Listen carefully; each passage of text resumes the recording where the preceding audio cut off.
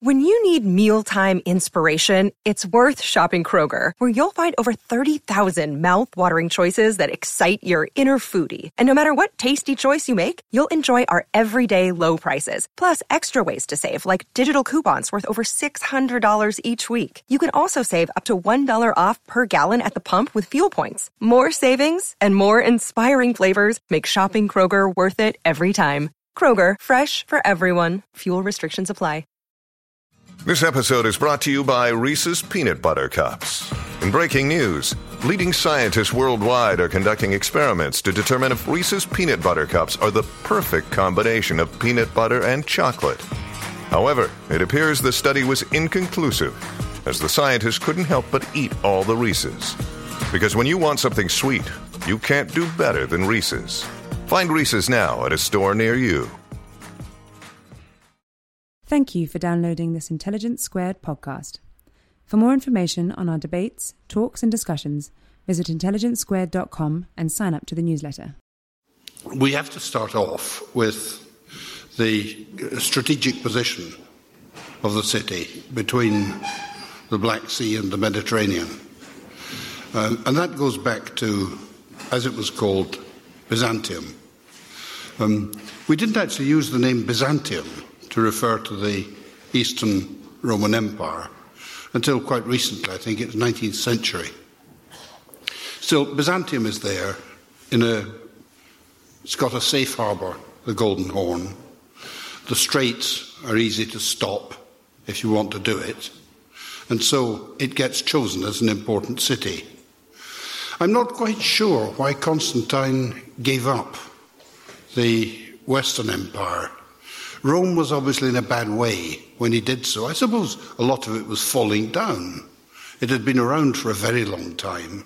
Anyway, he uprooted, took Constantinople as his capital, and it became a great city. These fabulous walls that defied everybody until 1453. The walls are still there. There are criticisms of the restoration, but at least they're there. They defied all comers until, as I say, 1453, and the Empire of Byzantium was, for much of the time, not all of it, a very grand thing, and the successor of Rome. And orthodoxy it's the centre of the Orthodox world. Now, I might start off by saying something about that. The Russians, when the time came, said, "We are the inheritors of Byzantium." And you'll remember there was a moment in Russian history in about 1510 when some monk, Philote, said, "O thou, O grand Tsar, thou magnificence, thou glory of glories, thou refulgence of God," etc. You are the representative of the third Rome, and a fourth Rome there won't be. Now, what is the third Rome, Moscow, in 1510? Forests, tundra. The noise that you hear when you go into the countryside is roughly, "Howl, wolves." Everybody's illiterate. Agriculture consists of going up to a forest, burning it down, throwing your grains into the ashes, and then burning down another forest. Third Rome, my eye. Now, what had happened was that the Tsar married the niece of the last emperor of Byzantium, Sophia Paleologa. Now, she had been brought up at the court of the Pope as a Catholic, and she was sent to convert this barbarian ruler to Catholicism, instead of which he converted her to Orthodoxy. The next thing is they take over the double-headed eagle of Byzantium, of Eastern Rome, and adopt it as the Russian crest, claiming the inheritance of Rome. No, that's not how it happened. The double-headed eagle, I'd always assumed it was the eagle of Rome, split in two when they split the empire, east and west. It's not. It's an old thing. It's Hittite, marked 2000 BC. And the Seljuks picked it up, and then some monks picked it up from the Seljuks, and the Austrian emperor picked it up from the monks in 1430 and said, "We are the Holy Roman Empire." And the Russians pricked their ears up and said, "These people want to be an empire." "No, we are."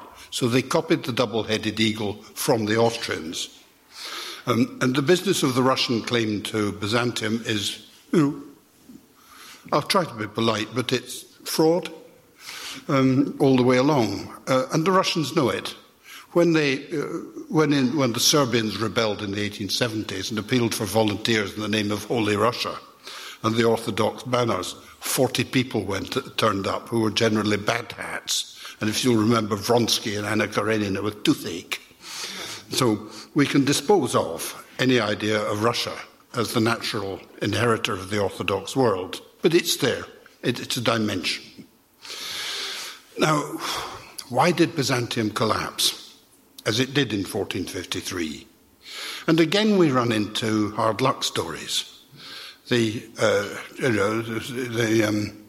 poor old Greeks, whose empire, after all, it was, will say that the Turks arrived and committed rapine all over the place, end of Byzantium. Now, for about 500 years, there's a kind of Byzantine underworld.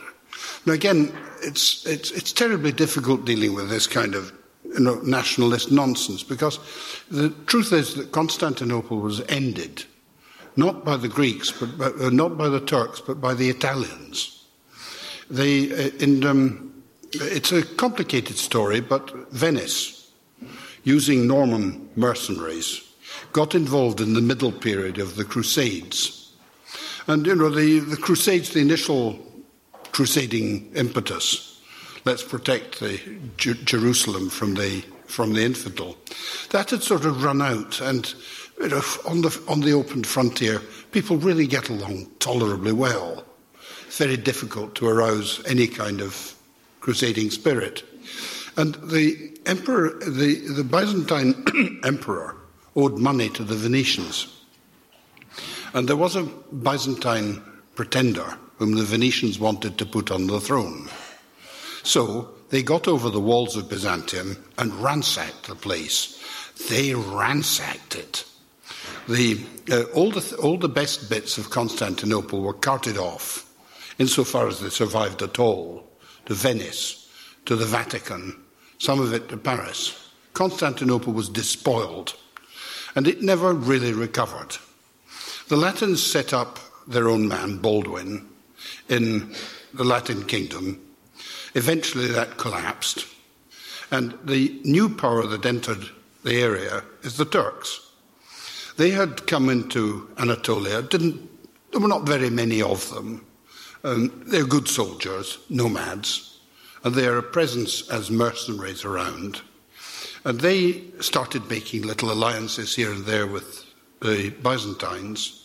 And in the course of a surreal Byzantine civil war, the Turks were ferried over to fight for one faction by the Genoese. It's not true that the Turks go plod all the way from conquering and so on. They're one among a number of elements, including Catalans at that time. It's terribly complicated. One thing is clear. Constantinople has its last great moment in about 1320, and there is one fabulous monastery which has survived. It's called the Karajanı, the Chora. There, the frescoes, it's the last, in the style of Giotto, frankly. They must have been looking at some Italian things. They're absolutely wonderful. That has been preserved just by the walls. But after that, it's downhill. The economy is dominated by Venetians and Genoese who fight each other and manipulate this bit of Byzantium against that bit. There was quite a lot of intermarriage with the Turks at that stage, incidentally. It's nonsense to think of some, who was that idiot who wrote about clash of civilizations? It's nonsense to think of the civilizations as clashing. And Constantinople begins to take its present shape. There is the imperial capital, Istanbul, with the Hagia Sophia, the Pantocrator, and such churches as the Venetians and the Normans had left. Its population was declining, and the great buildings were all collapsing. Then, on the other side of the walls, there is Pera, a Greek word meaning over the river, over the sea, and Galata. And Galata, there's a lot of people shake their heads and say, where does the name Galata come from? It's obvious, because it's the same word as Galatians, as in St. Paul. It's Gaul. It's a variant of Welsh. And what it is the Celts. 3 Celtic tribes had wandered into Anatolia after Alexander. They were mercenaries for the local kings. And they eventually set up their own place with Ankara, funnily enough, as its capital. It seems to be obvious that Galata means Celt, because they were there. It's true the Celts don't leave much in the way of archaeology. I mean, it's a problem about Celts. It tends to leave broken bottles, but so we can't tell. But Galata was occupied by the Genoese, and they built in 1384, was it, a great tower, much restored, which was built not against the Turks, not against the Byzantines, built against the Venetians, and that is the rivalry which ruins Byzantium. Constantinople, by the time you come on to 1420, is a city of 50,000 people. It's poor. It hasn't got much of an army and less of a navy. The emperor was reduced to wandering around Europe saying, please help, would turn up in Florence, and the Pope would say, you must convert to Catholicism, which the top class of Byzantines did, some of them settling in Italy. But the rest of the people didn't want to. They didn't feel like cooperating with the Catholics. Now, when Constantine XI came along, he did something very silly. He refused to pay the tribute to the Turks, who were by now running the Balkans nearby Anatolia and had a big navy. And Mehmet Fatih, the conqueror of Constantinople, was then 21, anxious to make his name, and thought, well, let's take over Byzantium. So it comes to the siege in 1453. A lot of books on modern Turkey begin with that siege, because it's the obvious thing to do, and there are some very good books on it. But it was an anticlimax. The city was a ruin when it was besieged. The walls, which had resisted every other besieging army, were not going to be able to resist the new artillery which came up. There's a wonderful book on the technicalities by Roger Crowley on this. Once you get bombards that can with gunpowder, and you attack those walls, they're not going to be able to resist. There were, defending the poor old walls, 9,000 poor deluded souls, including a contingent of Turks. Outside there are 200,000 men, often recruited from Balkan Christians. And a bit of a formality is the siege of Constantinople. Mehmet Fatih comes in through the Golden Gate on his white horse. It's commemorated every year. At the moment, the present government in Turkey likes to celebrate people like Mehmet Fatih as against the Kemal Atatürk, who was the Republican. So they play up 1453. They might remember that the native language of Mehmet Fatih was Greek, because he was 3/4 Balkan Christian by origin. He spoke Serb as well. He comes in on his white horse, and the first stop was to do a deal with the Orthodox Church.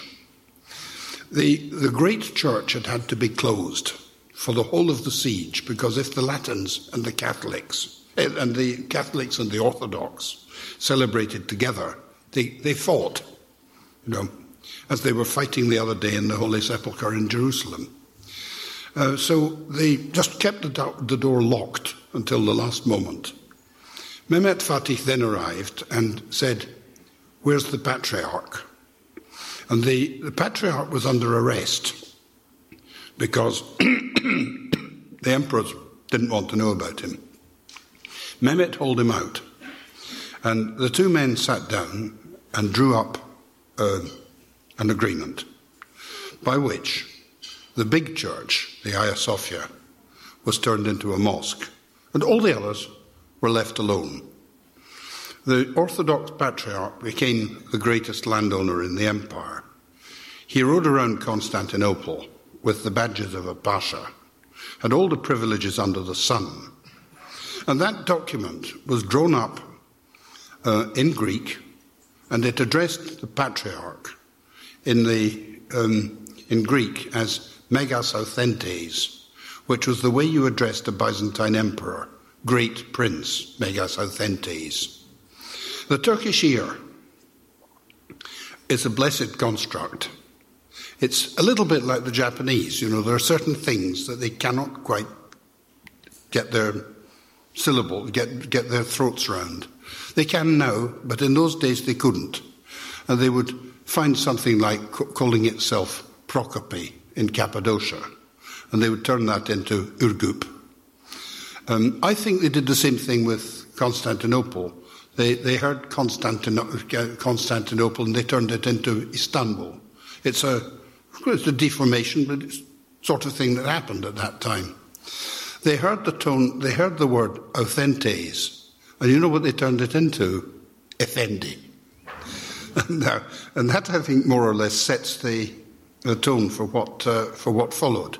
In the great century of the Ottoman Empire, that 16th century, the long 16th century, let's call it. In that great century, you can call it a Greek-Turkish synthesis. The Orthodox flourished. There's a kind of a brilliant Romanian historian called Iorga wrote a book called Byzantium After Byzantium, which just about sums up that atmosphere. And it's the great century of the Ottoman Empire when everything seems to work like clockwork. It's not just the army running to the Balkans, taking over half Persia, getting into Ethiopia. It's not just the artillery being sent off to Indonesia. Things like hospitals, for instance, work very well. I get very interested in a curious phenomenon, why the centre of Anatolia is denuded of trees. It's terribly bleak and eroded. They're getting over it now, but it's been a long story. Why is it without trees? Because in the old days, the government was strong enough to say to peasants, no goats, and to stop it happening. Somewhere around the 1630, 1640, maybe, the government of the Ottoman Empire seems to lose its grip.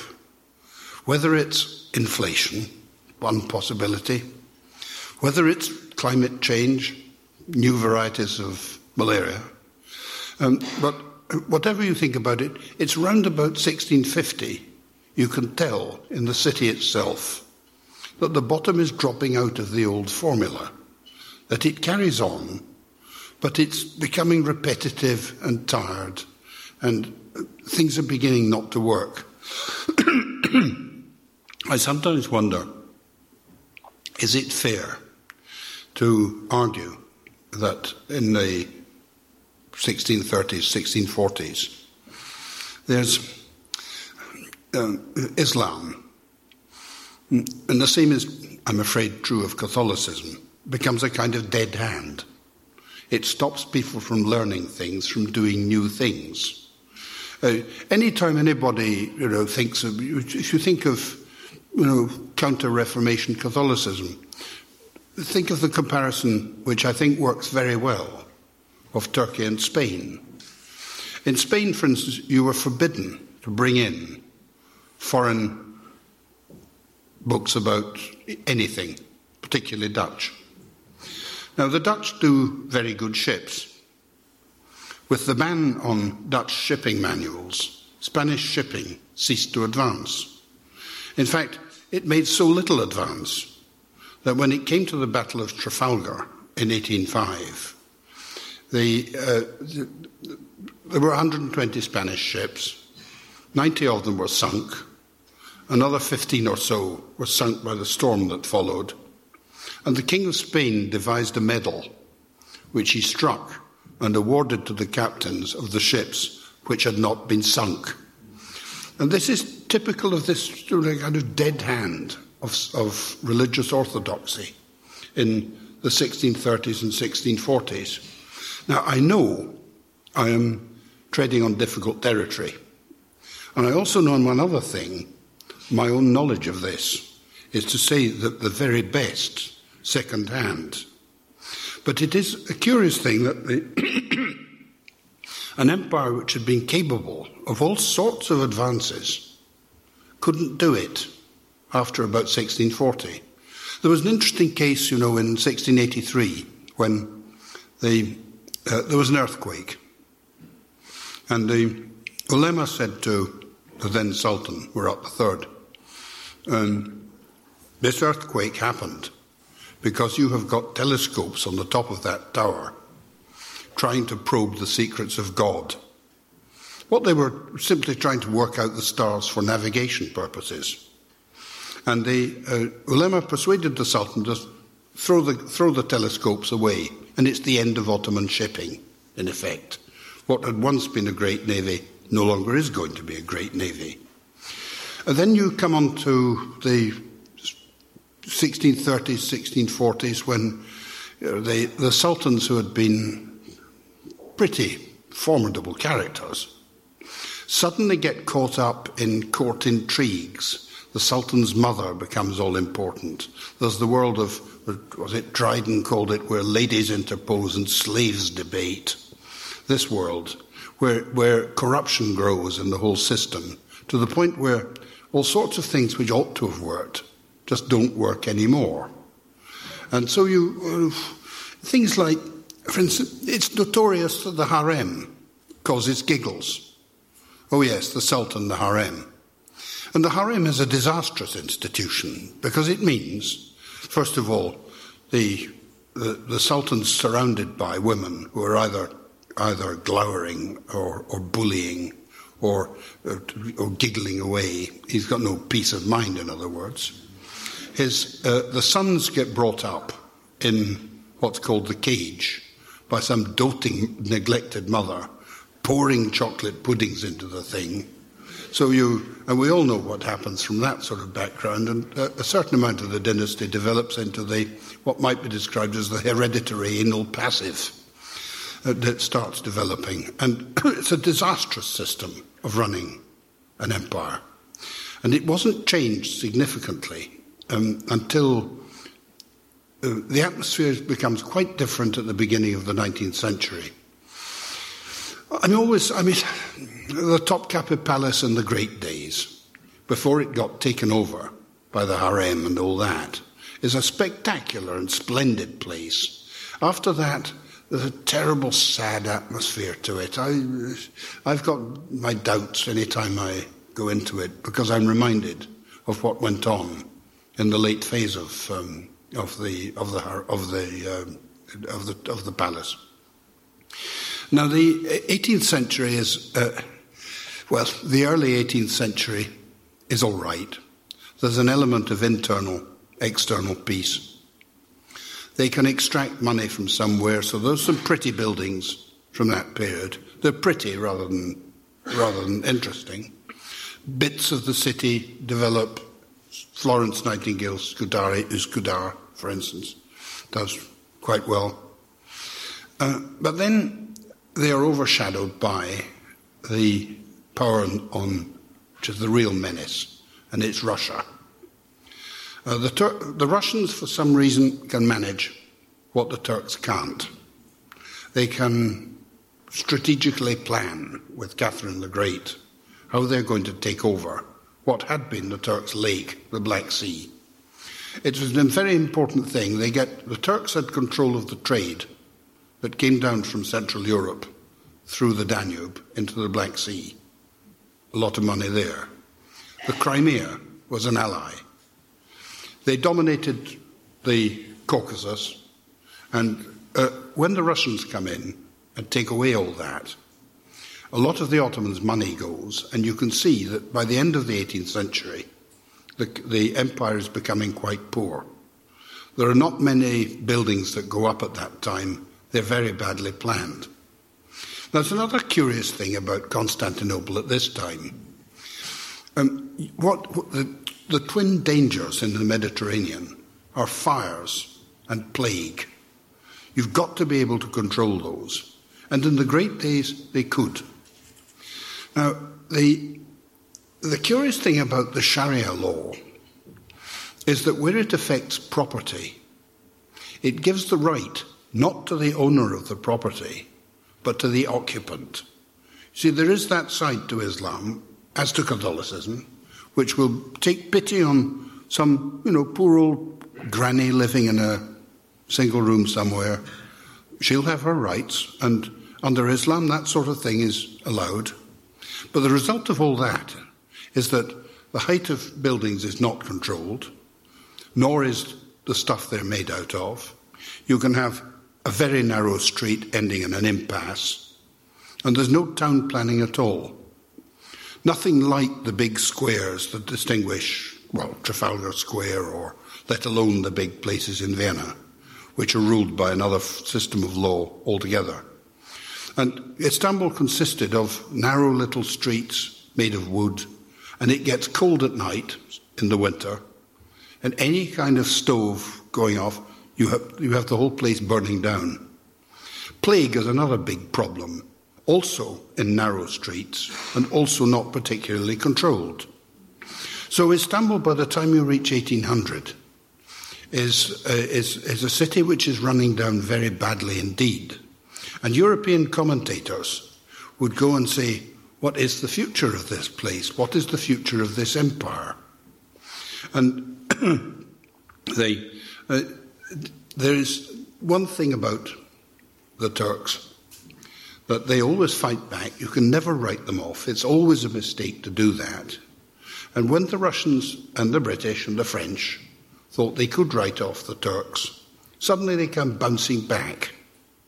And you find a period when they start saying in 1838, let's have free trade. 39, let's change the whole system and we'll become a modern European country. All sorts of things go wrong with it, but you have a period, the Tanzimat, when a modern Ottoman Empire capital emerges. And you can see the vestiges of it, more than vestiges, in old Istanbul, the Persian embassy roundabout. My favourite building in the whole city is what might be described as the first Quango. All of this cost a huge amount of money. The Turks were ripped off by bankers who didn't know when to stop. So they went bankrupt in 1876, and their public finances were taken over by something which was called the Caisse de la Dette Ottomane. Now, interesting enough, the Greek public finance in the same period was also taken over by I don't know what it called itself, the treasurer of the Greek debt or something. And foreigners took over, and they built themselves a fabulous building, which is now the Istanbul Boys' School, it's lit up at night, put up by an Italian, French ambassador, architect. And there are out of that period, there are very good things. The outstanding piece in Istanbul, which developed at that point, is the European town, Galata. There, they moved in, for the most part, French, Italian architects. But the Turks were also learning.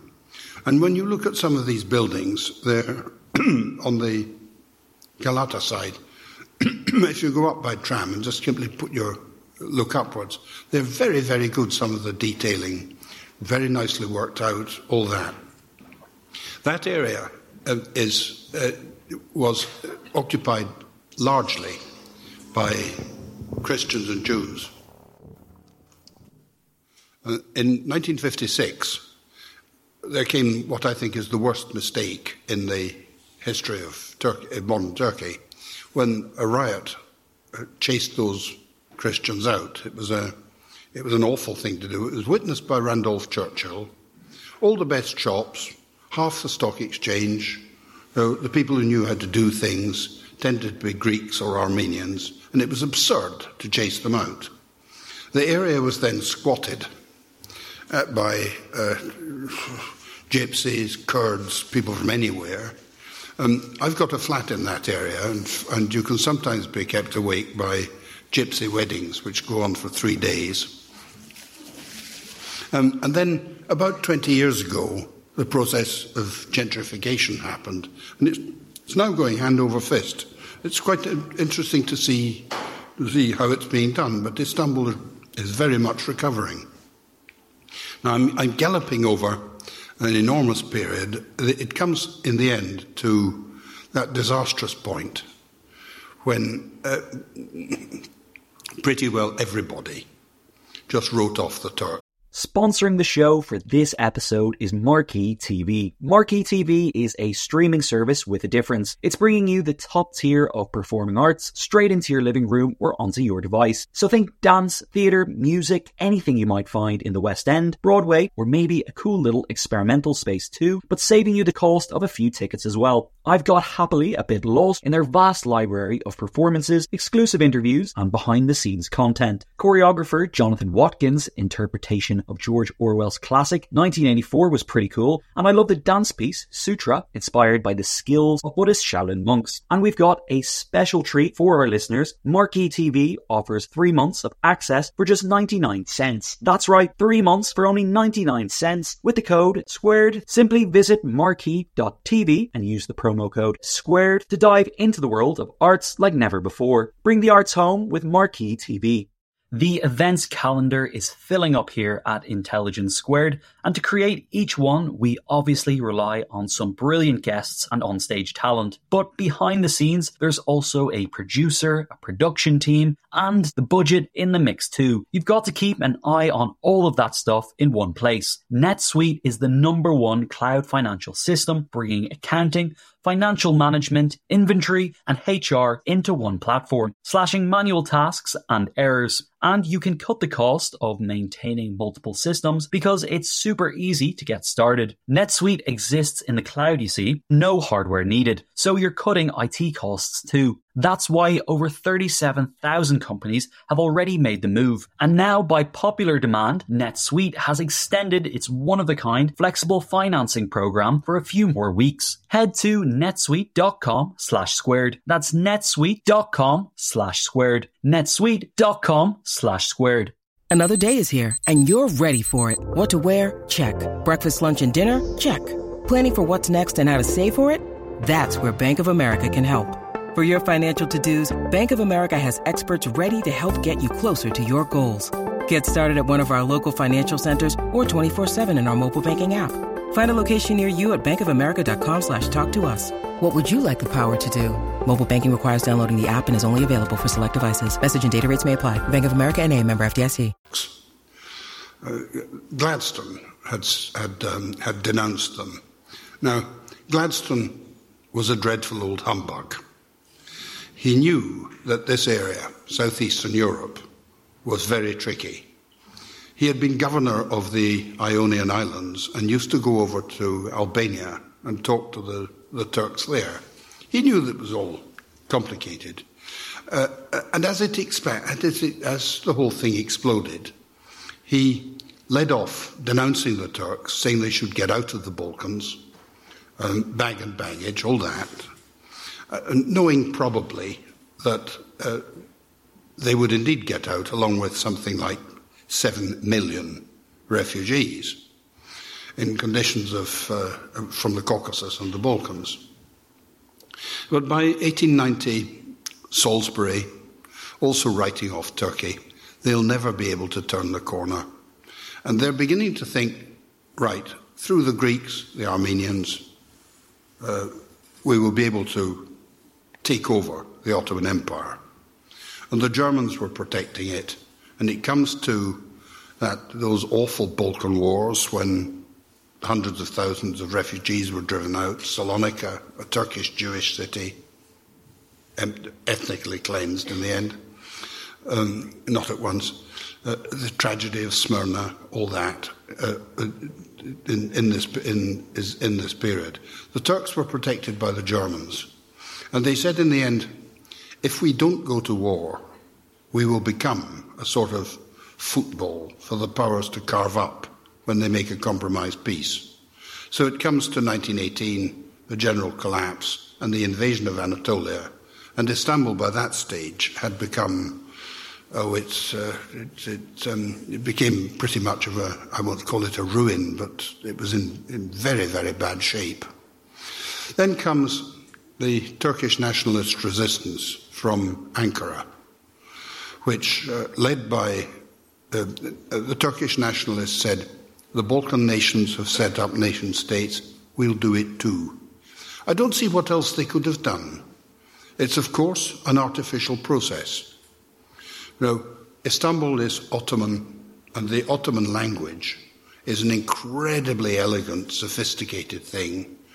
I know, because I read modern Turkish, I come across some of the Ottoman words, and they are quite extraordinary. Degrees of envy, for instance, dependent on the amount of malice involved. My favourite, if I can say so, is a book I found in the Red House, which is Muyalim, and that is described as a condition of looseness of the bowels that is just about controllable.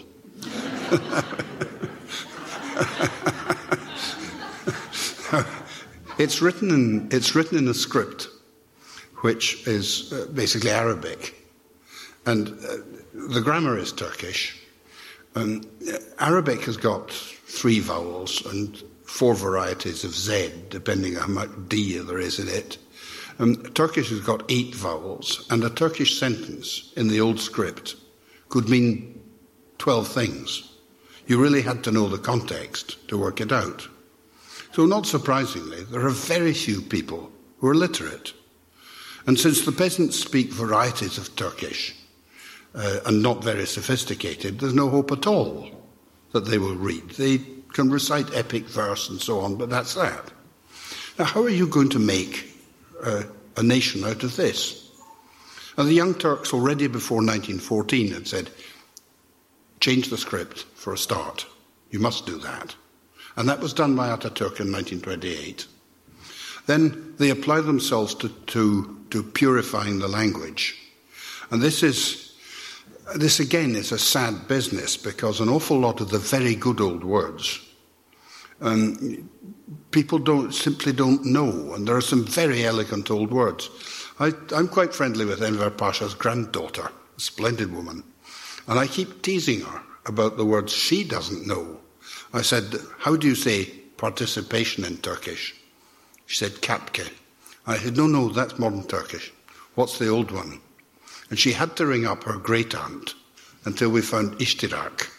That's contribution and participation. When they had to invent a word for communist, they said ishtirakçı, as that's their word for communist. It didn't last long. So they're having to, all of these things are being done, and Ataturk said, let's get away from Istanbul. It's corrupt. It's too hot, and it's got all these awful non-Turks in it. And Ankara was a provincial capital, very provincial, not prepared to be the capital at all. The station buffet was the French embassy for quite a long time. If you went to have dinner with the president, you picked your way through snowdrifts and in your white tie, and then as you left, you had to be careful that you were not going to be eaten by a wolf. And that was Ankara, and the Istanbulites hated it and still hate it. They don't understand why I am actually much happier to live in Ankara. And I always just tease them. I say, look, you have to understand about me that when I get up in the morning, I look at my face in the mirror and I realise tearfully that I am a Scot, and I think about the ills of my nation, and I feel entirely at home in an enlightenment that failed. Now, Ankara has been a success. Schools, hospitals, all that. I think we can say that modern Turkey, give or take criticisms of this and that, it's also been pretty much of a success story. Compare it with Russia. Russia in 1922, far ahead. Russia now, the men die at 60, Turkey 70. The GDP per head, insofar as anybody believes these figures, easily comparable. We had a Russian emigration of 2 million in Turkey until not so long ago. It's come up. It's doing not badly at all. And the trouble with this kind of thing is that as it comes up, the Turks will now look at the Ottoman Empire. Up to about a generation ago, they'd have said, we're doing jolly well because we're sort of more or less Europeans and Western, and that's the good thing about Turkey. But as they come up, and partly because of the problems with Europe, they look at the Ottoman past and they say, there we did good. All sorts of good things about the Ottoman past. They look at Istanbul, they crowd into the mosques and the Topkapi Palace, and they wonder what about the old script, all that old literature that we cannot read? And it's making a bit of a comeback. And I think with the present government, which is obviously more in sympathy with this than previous governments would have been, there's a tendency to think, well, let's get away from Ankara. Ankara, which is secular, which is the heart of the Turkish Republic, whatever its achievements, let's go back and let's have the capital in Istanbul again, and then it will be the head of a new sort of caliphate, which will have resonance all over the Arab world, right into Central Asia. In other words, they're coming back with the dream of the Ottomans. Quite frankly, looking at it purely practically, if you want to kill a city, call it the capital. They're much, much better off if they confine government to its own reservation, where it can make its own noises. And Ankara is now a sort of mixture of Canberra and Bangladesh. But it's still much better to keep a capital in a place like that and not ruin Istanbul, because the biggest problem now is its traffic. With which I'll stop. Thanks.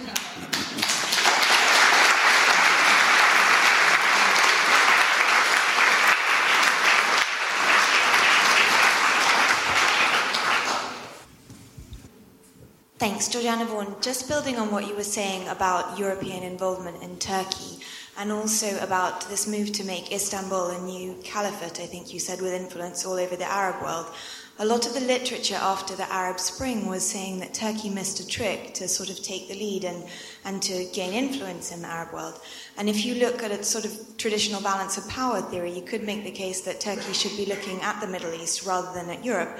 I completely agree with you that why would Turkey perhaps now want to be involved in Europe with the euro? So do you think that Turkey in the future is looking towards Europe, or do you think it's looking towards the Middle East? I think, yes, there's certainly a gravitational pull, if you like, towards the Middle East. But and there's a huge amount of economic interest in the place. Turkish construction companies all over that part of the world. And it's not surprising that they would say, well, it's part of our backyard. We can move in and show them things, and why not? It's not wrong. Still, if you even in southeast Turkey, it's so much closer to Europe than it is to the Middle East.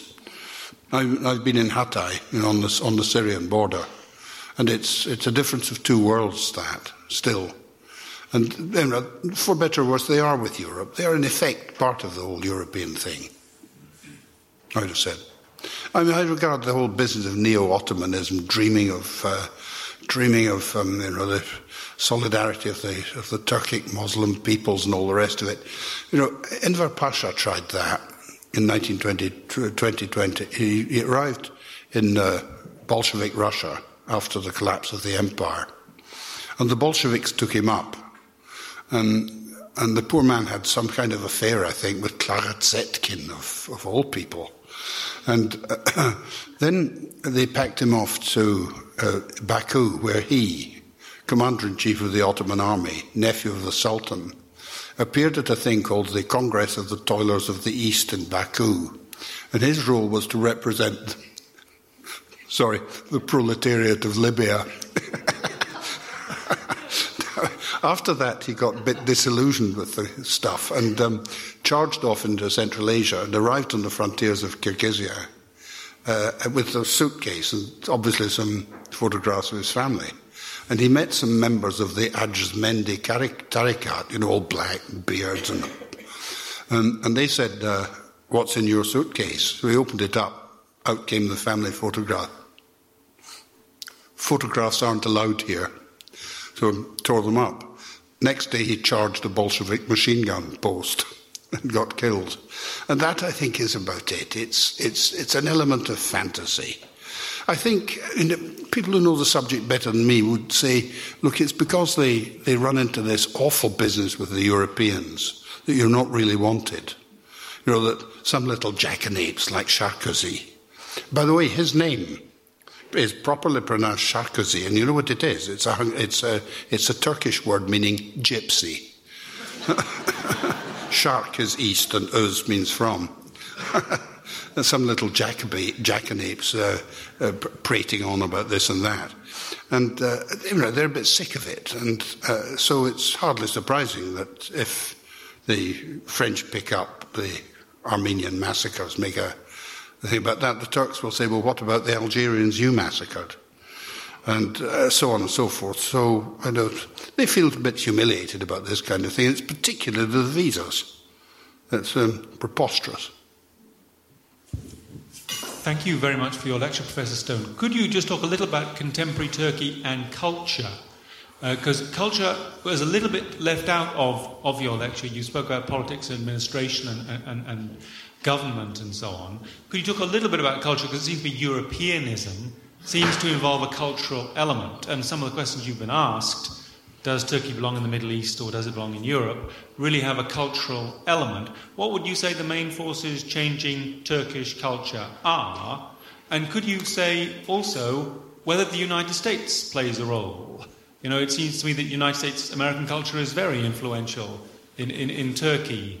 And indeed is part of the European influence. When Turks often say we want to be Europeans, they mean we want to speak English, we want to have American democracy, we want to have those kind of... They're really talking much about the United States as they are about Europe. And often what things they don't like about Europe are political things about Europe. Could you therefore talk about what you think cultural influences are? Remembering, of course, there are very strong Middle Eastern and Muslim cultural influences.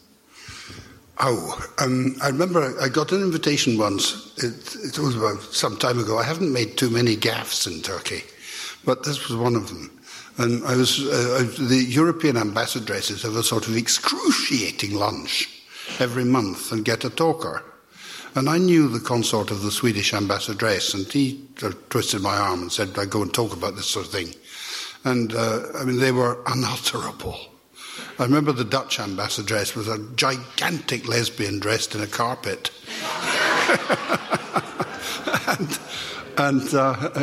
Oh dear, it was terrible. I was supposed to address this sort of thing, and they said, would you, what do you think about the influence of... what about the influence of the Europeans on Turkey and the human rights? And awful. So I said, well, they all want to go to America. And I'm afraid the Americanization of Turkey is a terrible universal phenomenon which I just don't like. It's that awful kind.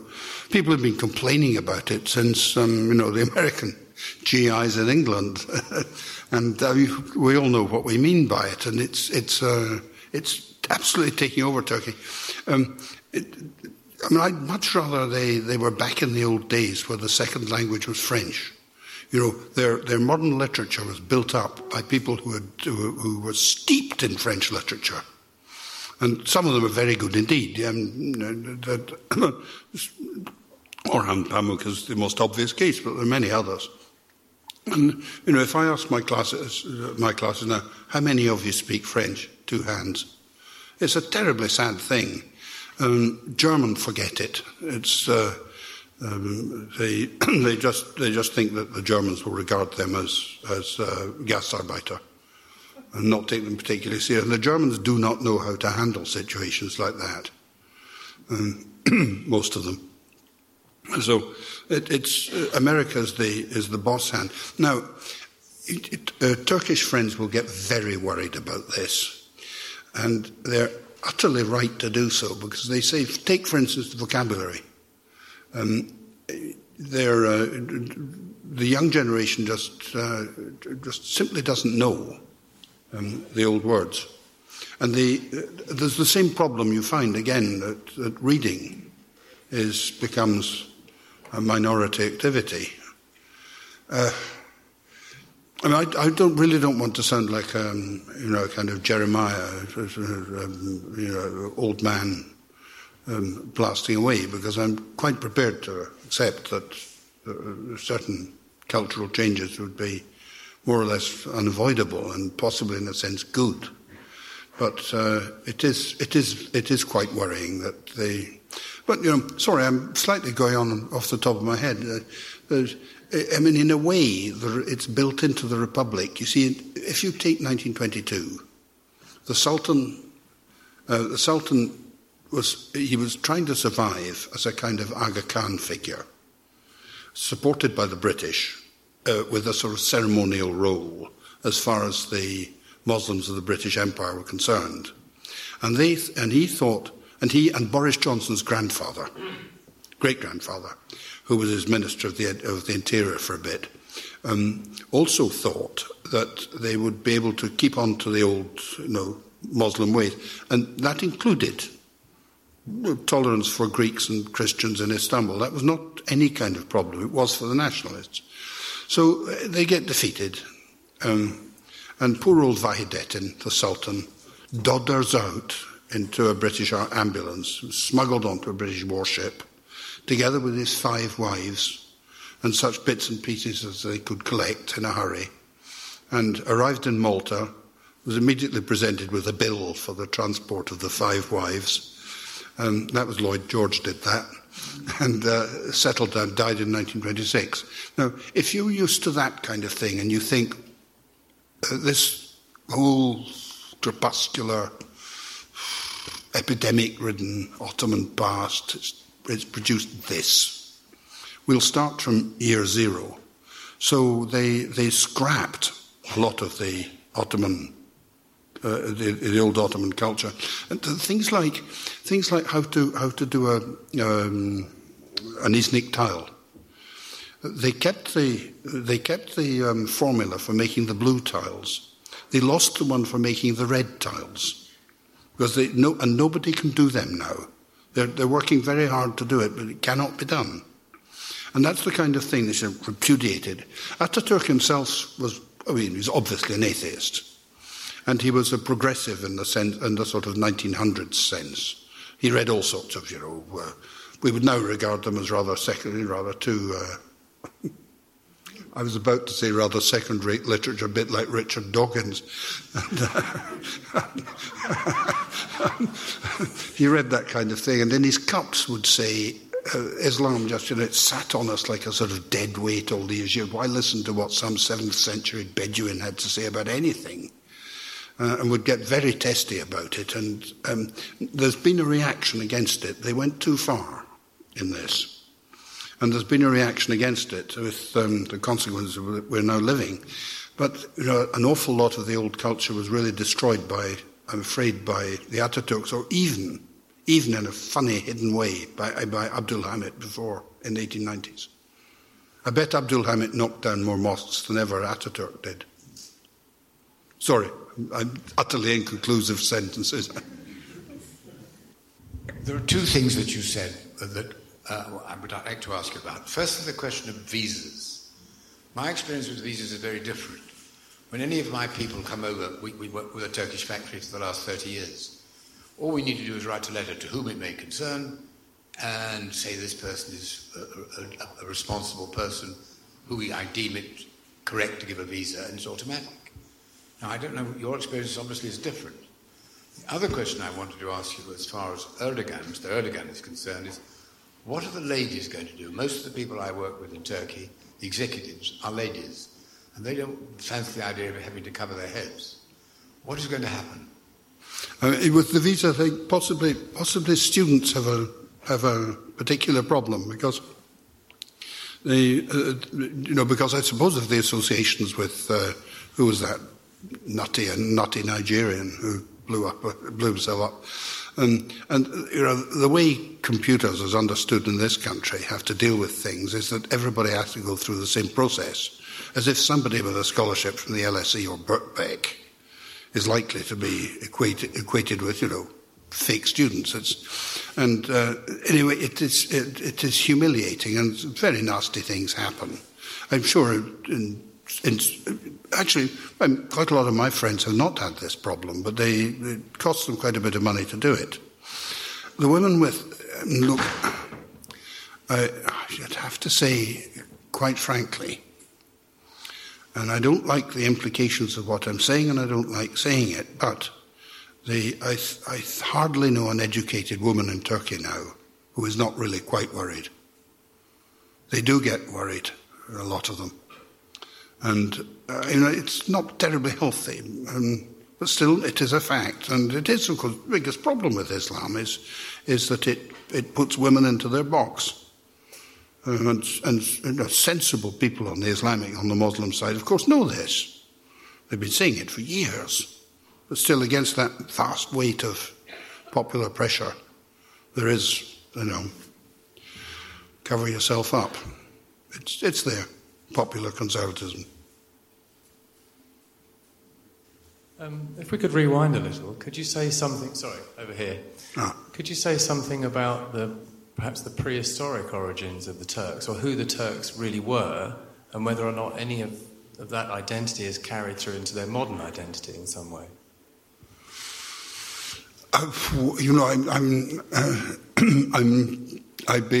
be fourth hand on this, because all I've done is read the obvious books, and I know about their origins in the Altai. The Turkic language seems to have spread from the front. The Uyghurs, for instance, can be understood in modern Turkey, I think, without too much difficulty. But obviously it's a limited number of words. The grammar seems not to have changed very much. The relationship with Hungarian and so on. Originally they're obviously Asiatic, but some Turkish nationalists would say that they're the pure Turks, the ones who say Biri Kiyuch. And there's a Kyrgyz village near Lake Van, which I've been to. So a group of Kyrgyz who fled from the Bolshevik Revolution into China, and then fled from the Chinese Revolution over the Pamirs into Afghanistan. And then the Soviets arrived in Afghanistan, so they went over another lot of Pamirs and landed up with their back-trained camels in Pakistan. And then President of Turkey landed in Pakistan and invited them to Turkey and put them in Thrace, which was far too hot for them. So they've been deposited in Van, and they apply themselves to making babies. So that's and the Turkish nationalists are always quite pleased to see this kind of connection. But the fact is, they did a DNA on the modern population of Anatolia, and no prizes for guessing. They're all Greeks. The Turkish nationalists, or the stupider ones, weren't best pleased when they discovered this, but it's perfectly obvious. I think with the origins of the Kurds are a bit more speculation about that. Were they the Medes, as in Persians, Medes and Persians? Is that the origin of Kurds? But an awful lot of it is speculation, and people don't seem to agree on even on which word means what. is Kyrgyz, for instance. The Turkish word for 40 is Kirk. Does it mean 40 tribes? And some people will say, yes, it means that. And other people will say, no, it means your granny with a glass eye or something like this. So I'm afraid a lot of this is romantic speculation. It was very odd, I mentioned the Celts who arrived in Anatolia after Alexander. One of my first curious moments there was I was sitting in the sauna in the sports club, sitting opposite somebody who was the picture of my first cousin in Edinburgh. But, probably just accident. You spoke about the Americanization of the culture in Turkey now, but was there ever a period when there was an exportation of Turkish culture? And if so, what parts of it were particularly regarded by the West, and what parts were neglected? Well, there is an Ottoman culture which parts of which would simply not be accessible. How could you deal with Ottoman poetry? Then there's you see, printing comes very late to it. The ulema didn't like printing and banned it in 1739. Those Hungarian came and tried it. And the vast bulk of books which come up until the Young Turks come along are lives of saints, things of this sort, written in a script which very few people can read. So it's not going to be a literary culture. The musical culture is very, very strong of its own kind. And so also are things, which simply not my world at all, but the whole world of fabric, of design, of calligraphy. You'll find that was very far advanced, and people came from all parts of the world which knew about these things to Istanbul. Now, I'm not in any way, this is now fifth hand, but people who know about it say that the bottom dropped out of it in the later 19th century, that they really are just waiting to start copying the West, and they do it. And they've been doing it, after all, more or less for 150 years now. So it's been a hybrid culture, but it's still a pretty rich one. It's got its own. It's a bit like Spain, say, that sort of thing. There's not much to read in Spanish except for your airline ticket, but there's an awful lot of strength otherwise. Oh, sorry, what have I said? Would you all like to join me in thanking Norman for a very rich and fascinating talk? Thank you.